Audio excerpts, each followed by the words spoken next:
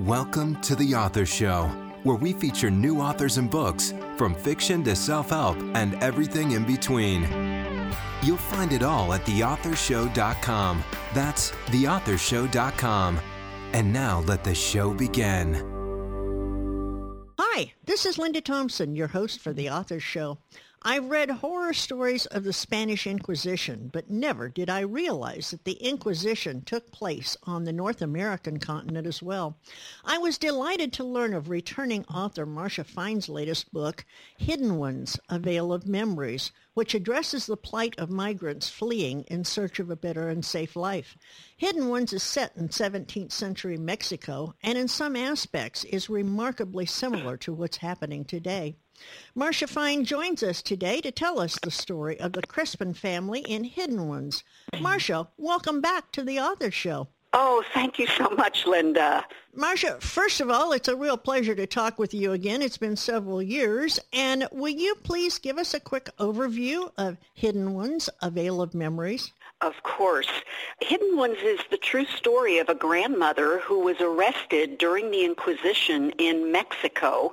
And what happens with her family, her relationship with her daughter, it's kind of a story of the picture of faith under fire, because these are people who were previously converted and who are still not fully following the Catholic faith.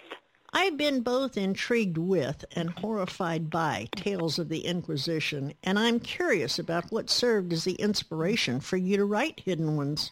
Oh, that's a good question, Linda. I don't like anything violent.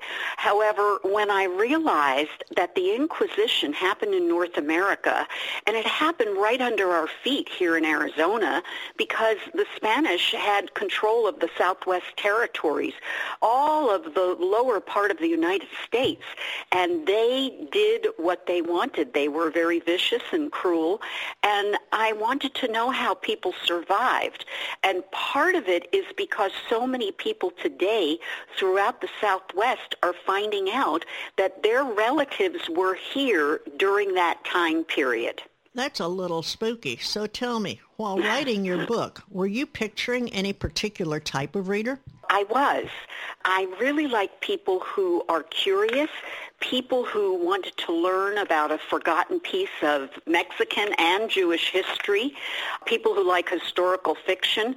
This is all new information for most of us. Is Hidden Ones similar to anything else we may have read? No, I don't think so. It's not violent, but I really try to explore what the toll is on people who can't be free. And that's a very big issue.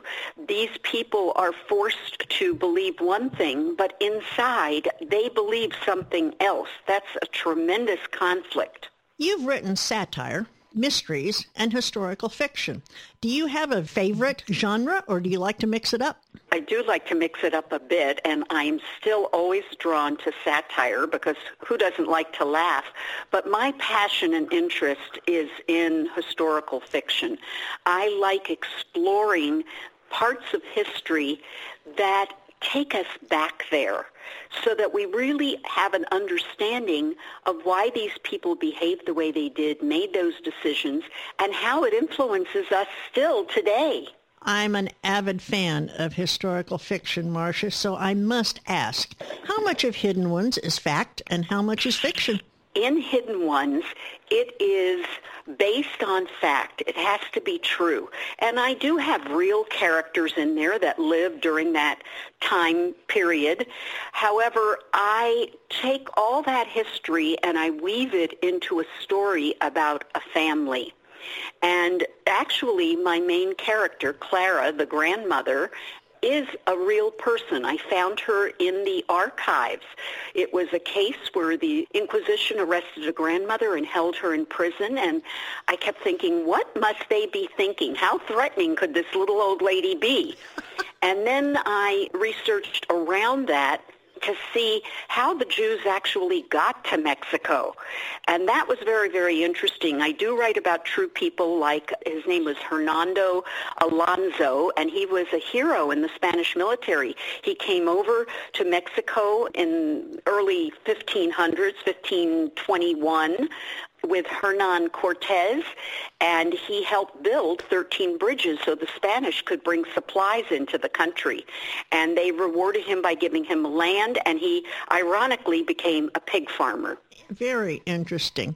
So in Spain, the Spanish Inquisition tended to practice just abominable cruelty up to and including burning people. Did that type of cruelty happen in Mexico as well? Unfortunately, yes. They held what are called auto de fes. Translated, auto de fe means an act of faith. They were spectaculars put on by the civil authorities and the church to make an example of people, to teach them a lesson. And the book actually starts with the aftermath of one of the largest auto de fes that happened in the New World. It was 1649, and it went on for 3 days. 20,000 people from Mexico City came to watch, and 20,000 more people came from the surrounding rural areas. So this was a spectacle and a spectacular. They paraded the prisoners through the streets. They exhumed bodies. The conical hat that we know as a dunce hat, that's where that was used when people were forced to wear San Benitos and this weird hat on their head. And they did burn people alive. In fact, I was fortunate enough to connect with a PhD student who was writing about that particular auto de fe, and in those years they used the two words relaxed and reconciled when they talked about an auto de fe. Reconciled means the people came back to the church. They were given some punishments and some penances, but they came back to the church. The people who were relaxed, and in this case, as in almost all cases, more women than men were murdered, relaxed meant put to death. So that's what happened in 1649, and the book actually opens with them taking down these 200 scaffoldings they built. They had velvet pillows for all the people to sit and watch from the head of the church and the civil authorities. And so I paint the scene of just this complete horror and how normal it is. Boy, you're giving me cold chills, Marcia. So tell me, let's get off of that. And let me ask, will anyone from the Crespin family return to us in a sequel or a series? That's such a great question, because a lot of people are reading the book now. It came out recently, and so I am getting comments that people want to know what happened to the next generations. So I'm considering that. Are you writing anything new now? I am not. I am strictly working on the marketing of this book. However, I have time set aside this summer to start my next project. As I said in my intro, I had no idea that the horrors of the Inquisition occurred in North America. How much research was required to write about that time of our history? It was a lot of research, because there hasn't been so much written about the Mexican Inquisition. We hear about the Spanish Inquisition and the Portuguese one. And there were also inquisitions and buildings and palaces built in Lima, Peru. That was actually the first one in the New World in 1570. Then they did Mexico City in 1571, because this became extremely profitable. And then they did Cartagena, Colombia. And people from those countries sometimes don't even know that there was an Inquisition there. I should mention that in order to do the research, I actually went to Mexico City. I toured the Inquisition building, and ironically, the Inquisition building, which takes up many, many blocks, is now the medical school. However, it's the part of the medical school where they dissect the bodies. So I found that quite ironic as I was thinking about that, standing in one of the former cells. Okay, now we're back to cold chills again, so I've got to ask this, Marcia. When you were doing the research and when you were writing this story, did it take an emotional toll on you? Oh, yes, because you have to go to a dark place to write something like this. However, there's nothing violent that happens in the book. It's all the shadow of that. But the threat of it is what drove people. And the threat of harm is what drives most people to leave their countries, to seek something else. Most people just want to be left in peace.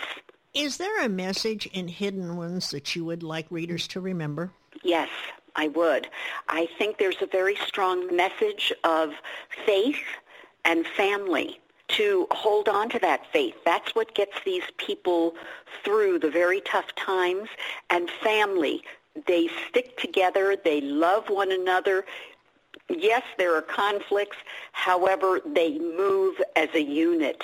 Will you share with our listeners an excerpt from Hidden Ones, A Veil of Memories? Oh, sure, I'd love to. It's in the very first chapter, so I'm not spoiling anything because you know the grandmother's getting arrested, and it's early in the morning. 3 monks in brown robes have come before the first light of dawn to stand in our living space. They are outlined in the light of the fire. I watch my grandmother's face as they offer soothing words. Do not worry. We are not here to harm you. Merely a brief inquiry, Doña Clara. It is nothing. Do not be anxious. My grandmother's expression shifts from one of calm acceptance to ferocious protest. She knows this is not a social visit. She assumes they have come for her. It has happened to many before her. Gossip buzzing through our community, swarms of bees ready to sting those under suspicion. No, I will not go. I have done nothing wrong, she says, backing up to a wall. Our small quarters do not make it easy to escape out back to our donkey in its small shelter or through the courtyard past our wall to the street. I am shocked to see these men frightening my grandmother. I stand self-conscious in my night clothes, the shawl pulled across me. My mother slips by me to confront them. I feel her body heat. What do you want of her? She's an old woman who rises early to start a fire and boil water for our morning coffee. Is that a crime? Senora, we do not mean to alarm anyone, but our Lord has called us to this home. She must accompany us. The authorities have questions. We are only here to pray for her safe return. My mother clenches her fists. 2 of the men lead her to a door as more men in uniforms enter. The monks slip away in the opalescent light of dawn. Oh, my. Marcia, where can we learn more about you, about all of your other books, and most of all, where can we purchase Hidden Ones, A Veil of Memories? I do have a website, marciafine.com, and it's spelled MarciaFine.com. And I'm also online at all booksellers. You can order an ebook, paperback copy, and I even have some audiobooks. Marcia, I am truly delighted to have the opportunity to talk with you about Hidden Ones, A Veil of Memories. It's through books such as yours that we can take a look at history, compare with what's happening today, and learn that some things just never change, and yet some things sometimes do. Thank you for sharing the Crispin story with us, and I'd love to invite you to come back when you publish your next book. Thank you so much, Linda. It's a pleasure. A well-researched and compelling story based on a little-known aspect of the Inquisition. The persecution of Sephardic Jews in New Spain was a revelation to me. You learn all about the traditions, time period, and the culture of these, quote, hidden Jews, unquote, and the the daily terror that they lived through while trying to keep their religion alive in secret. You find yourself rooting for the strong women at the center of the story. A great read. That was a review for Hidden Ones that I found in a perfect way to close our show today, and I thank you for listening. Please visit theauthorshow.com to listen to other featured authors. These interviews are available to book buyers worldwide on demand every day, 24/7. And for those who like audiobooks, please check out our audiobook store at theaudiobookmarket.com. If you have written a book and would like to be a guest on the show, visit theauthorshow.com, complete the interview request form, and we will contact you shortly thereafter. The Author Show is a great way to market your book by getting in front of your target audience with a high-quality interview that will make a real real impact. Please visit us again as we continue to bring you great books and really interesting authors on The Author Show.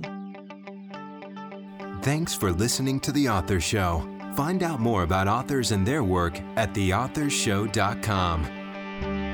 theauthorshow.com. Tune in next time to another great author on The Author Show.